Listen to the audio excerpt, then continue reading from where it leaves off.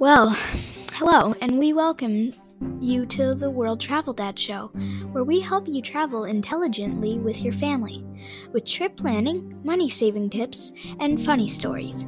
We are a resource for your next travel chapter. We are excited to have you here, and we hope our adventure helps you with yours.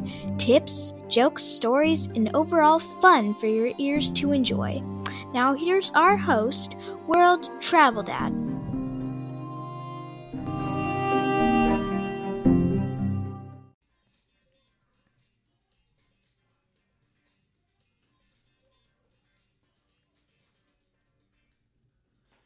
Welcome into the World Travel Dad Show. I'm your host, James Olson, aka the World Travel Dad.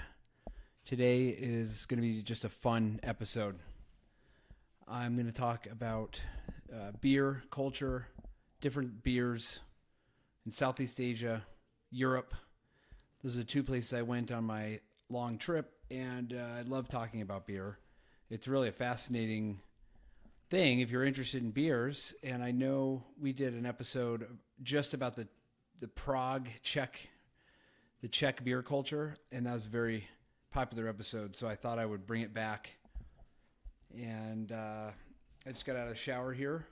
I don't have a beer myself, and much to my chagrin, I had thought about doing it, but it's still kind of early in the day, so we're not going to do that, but we can kind of imagine it. I had my beer book next to me, and this morning I was kind of going over, the great beers that I had, and I think I want to kind of record that, see what you guys think. And so if you're listening to this, I'm sure you're into beer, so let's get started. I broke this down into two major sections, Southeast Asia and Europe. We went to Europe first for 3 months, then Southeast Asia for 5, and we came back to Europe for about 5 to 6 more months. And I say Europe, we were in Turkey quite a long time. And so that didn't count against the Schengen days, because you can only have 90 days within 180. We talk about that at length. But my first place that I went to in Southeast Asia was Bali. So we'll start there. Bali is, when I was there, I was complaining all the time about the place, but now I have this fond recollection. I kind of miss the place. And the main beer there is the Bintang. The Bintang Pilsner, Bintang, tomato. But that's going to be your best friend down there. It's a Pilsner. It's solid. It's ubiquitous. There's also Singaraja, which is a town in Bali. Remember, Bali's part of Indonesia. It's its own island, but it's part of the larger country of Indonesia. And Singaraja is a town in Bali on the coast that makes a beer. They kind of undercut the cost by a little bit. And, it's good to try something new, but I would stick with Bintang. And those that have been to Bali, you know exactly what I'm talking about. If you go up into Thailand, Thailand's a big time beer culture. And I spent considerable time there. First, we went to Singapore, and of course, that's it's the Tiger beer. That's the label you see, with the blue tiger on there. Everyone's had a Tiger beer, but no one knows exactly where it's from. It's from Singapore. And Singapore is a little city-state kind of, it's a fun town. City, I should say city. But that beer goes well with the satay. That's the grilled meat and the rice. That's going to be kind of a good pairing there. Moving over, and I'm kind of speeding through some of these areas because some of these beers kind of run of the mill, but they just have legacy brands. They're so historical. And of course, in Thailand, I'm talking about Chong, which means elephant in Thai. Chong's the one with the elephant on it. And then the Singha, and that's the white label with the lion on the front. And both of those are kind of interchangeable, and you'll see that, pricing-wise. I tended to be a Chong person myself, maybe comfortable to get my cold chong. Take a drink of water here.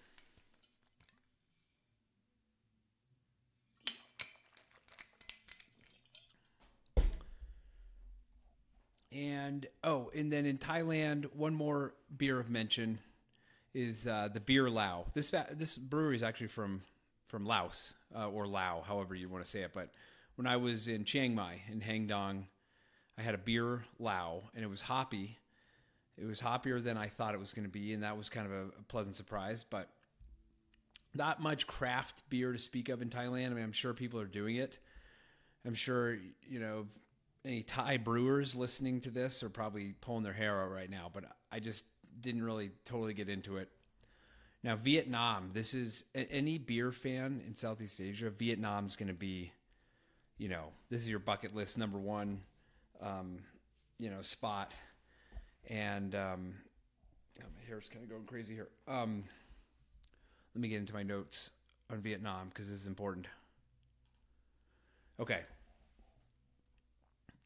So you start off in the south, Bia, Saigon. So Saigon means dragon, and of course that's the capital of South Vietnam that was overthrown by the North Vietnamese and the communists following the ignominious withdrawal of the United States. That's the Vietnam War. People in Vietnam don't call it the Vietnam War. They call it Western Aggression 1, Western Aggression 2. Those are the two main Western aggressions in the 20th century. The first Western aggression, some people think it's Great Britain, but it's actually France. And so if a French person ever wants to criticize U.S. foreign policy, just remind them that they were first to the Vietnamese party, as it were.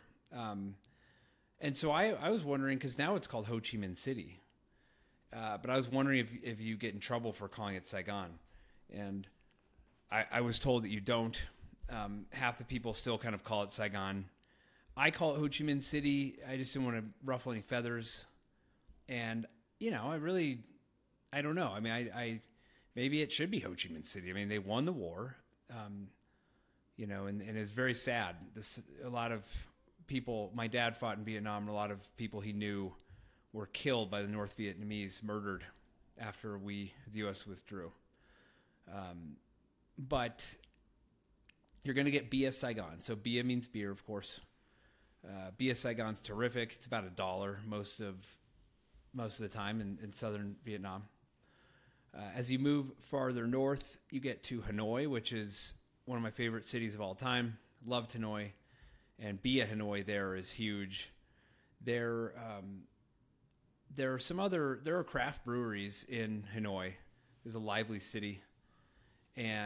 But one beer worth mentioning in Hoi An was the Da Nang Brewery of Seven Rivers. They had a ginger hop ale. That was terrific. And one of my top 3 beers on my entire trip, probably. Maybe top 5. Let's not get carried away. But if you're in Hanoi, you're going to go to Bia Hanoi. And Bia Hoi bars are these daily beer drinking outfits where you can get like a 20-cent beer. So go ahead and stop by one of those. I actually didn't get to. We were with the kids the whole time. We were in Hanoi for about 10 days, and I just didn't get around to it. But I drank plenty of beer. So we're gonna move away from Southeast Asia now, and we are going to move into France. I thought France is a good place to start. There's really not much to mention with France. They do wine so well that you kind of gravitate toward the wine. And that's what I did. But I drank some beer there. And in Normandy, you can drink something called Pelforth. I had a note here on the Pelforth. They make a blonde ale, which is pretty good. They also made a half lemonade Rodler beer from Pelforth. And so watch for that. I ordered that by accident. That's typical of me. Act like you know what you're doing, and you're going to end up ordering the lemonade beer. But guess what? Joke's on you guys, because it was great. And I actually started drinking. During the middle of the day, I started preferring a Pelforth lemonade. But if you go, as you get south in France, you're just going to drink wine. I don't even know. When I was in the south of France, I don't recall even drinking a beer, which is crazy. It must have. I think it was just kind of these run-of-the-mill. Obviously the 1664, but that's an Alsatian. That's northeast. Three Monts, maybe. Just kind of standard beers, and I don't want to shortchange France. They make good beer. They make good beer.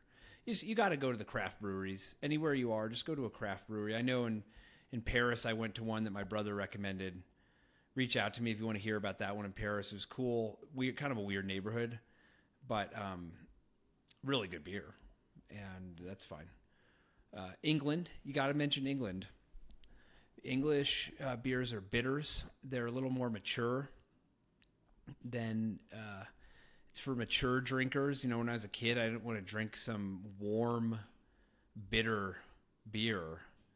But England had two things of note for me on my trip. One was I toured the Fuller's factory, the one in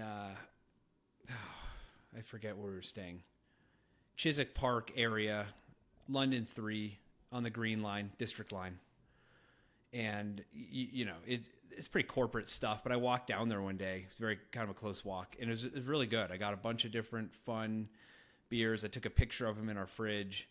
Then I realized we were leaving in like 3 days, so time to start drinking the beers. That was fun. And, I'll drink a Fuller's now if I see it in the States. The other thing of note, when we were the cask ales, so there's a difference. Cask ale is pulled. It doesn't have carbonation. They kind of pull it out of the cask with a hand pump, and it's warmer. They're keeping it downstairs where it's a little cooler, but it comes out a bit warmer. And we had some great ones after we were in the Tower of London area. After we toured the Tower of London, it's kind of a stuffy area, but we found a really fun little pub that actually had good food, good beer, and food's terrible in Great Britain, so you better drink a lot of the beer, balance it out. Norway, kind of standard lagers, I think what I'm doing here, all right, we'll stick with this order and we'll finish strong. Norway, nothing really to talk about. You're going to get a good beer. These are Europeans. So you're going to get a good beer. They're not going to stand for having some crappy beer. But one thing I wanted to say with Sweden, beer was a little bit better in Sweden.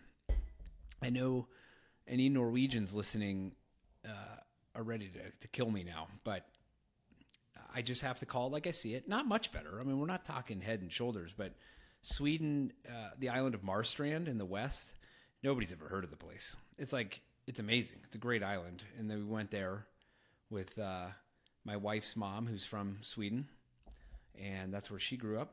And it was great. Lovely, lovely town. Couldn't get any wine on. There were no wine stores there, which is kind of weird. But good thing I like beer because they had Mariestad. Mariestad is one of my favorite beers I had on the trip. Get it a lot in the bottle, and they couldn't sell it. That was the other thing. You can't buy it in the stores. You have to buy it in the Monopoly wine store. The Scandinavian countries and their wine monopoly stores, still a little bit strange for me. So it's nice when you come into France. It's like you can buy liquor anywhere, and that's more of a liberal approach to drinking, whereas Scandinavians kind of crack down on it. Mariestad was great. And then let's kind of round out here. We're going to do these aren't the top three in any order, but don't forget about Turkey. Turkey has some decent wines and some decent beers. And I know what you're thinking, like, aren't they Islamic? They don't drink beer. Well, not everyone in Turkey is Islamic. The Muslims don't drink beer. They drink a crap load of tea, which is great too. But the non-Muslim people drink beer, Efes, that's a big one. Efes is, of course, is the Turkish term for Ephesus, which is the town on the west coast of Turkey. We did an episode about that. If you're thinking of taking your family to Ephesus, wonderful learning opportunity. Check out my episode on that, because I'm going to tell you some of the mistakes we made, and you won't make them. And that was the capital of the Byzantium. The Eastern Roman Empire that kind of bleeds into Byzantium in some way that I don't understand in the 5 to 600s. And there's some Toborg's, another one there. Yeah, the thing with Turkey is if you're thirsty and you want a good beer, you're going to get a good beer. You're going to be fine. You're going to live. And they come in the 500 milliliter bottles too. So I like that. It's nice to get. It's always nice to have a little more beer than too little. Spain's next here, second to last, and Spain was one of the better beer cultures. I was actually blown away by Spain's beer culture, and I just didn't know what to expect. I mean, Estrella Damm, you see that in the States, and it's kind of an afterthought. Well, it's a historical, venerable brewery from the late 1800s, and the Estrella Damm, they have Galicia, they have the Galicia style. They have a couple other styles that you're going to get in the barrel. The Barella, I don't even know if that's how you say barrel, probably not. But, it's great. So I have a whole new respect for it. I just don't think that the stuff I am going to drink in the States is going to stand up to what I got there.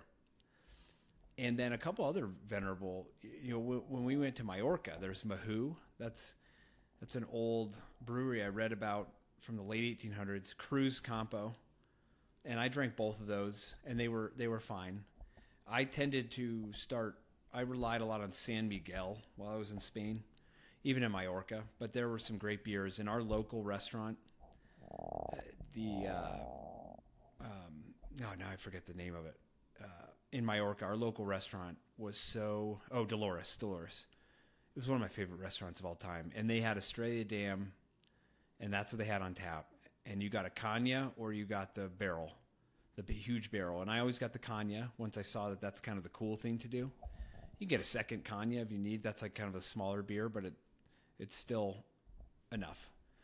And I usually one Caña and some tapas, some pinchos, some Vasco pinchos, just magnifico. So finally, stealing the show, Czech Republic. I did the whole episode on Czech Republic beer, and I with the advisory that we didn't go to Germany, so calm down, Germans, just calm down.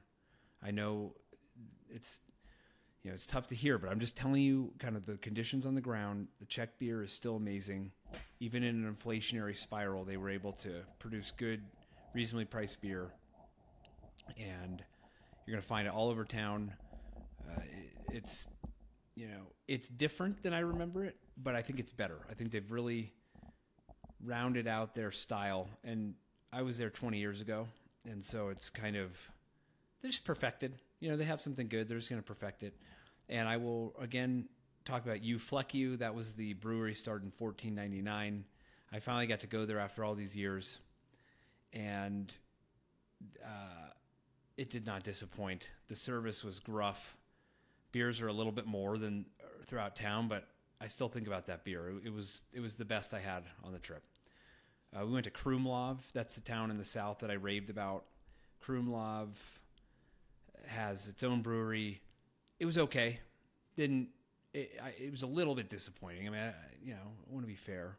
Litovel in Olomouc in Moravia, near Olomouc, I should say. Litovel was terrific. That was a small town that had a really nice restaurant and terrific beer. And with that rounds out the beer. Let me know if you have any questions. All that talk about beer made me thirsty. And we will see you next time. Thanks for joining me.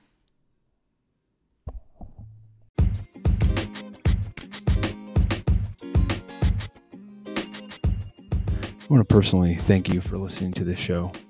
Without you, the audience, I wouldn't even be able to do this. Now, I wanted to ask you to do me one personal favor. If you could go to the show notes on your smartphone, if you could hit subscribe and give me a 5-star review, I would love that. Unfortunately, a 3 or a 4-star review, though honest, doesn't really help.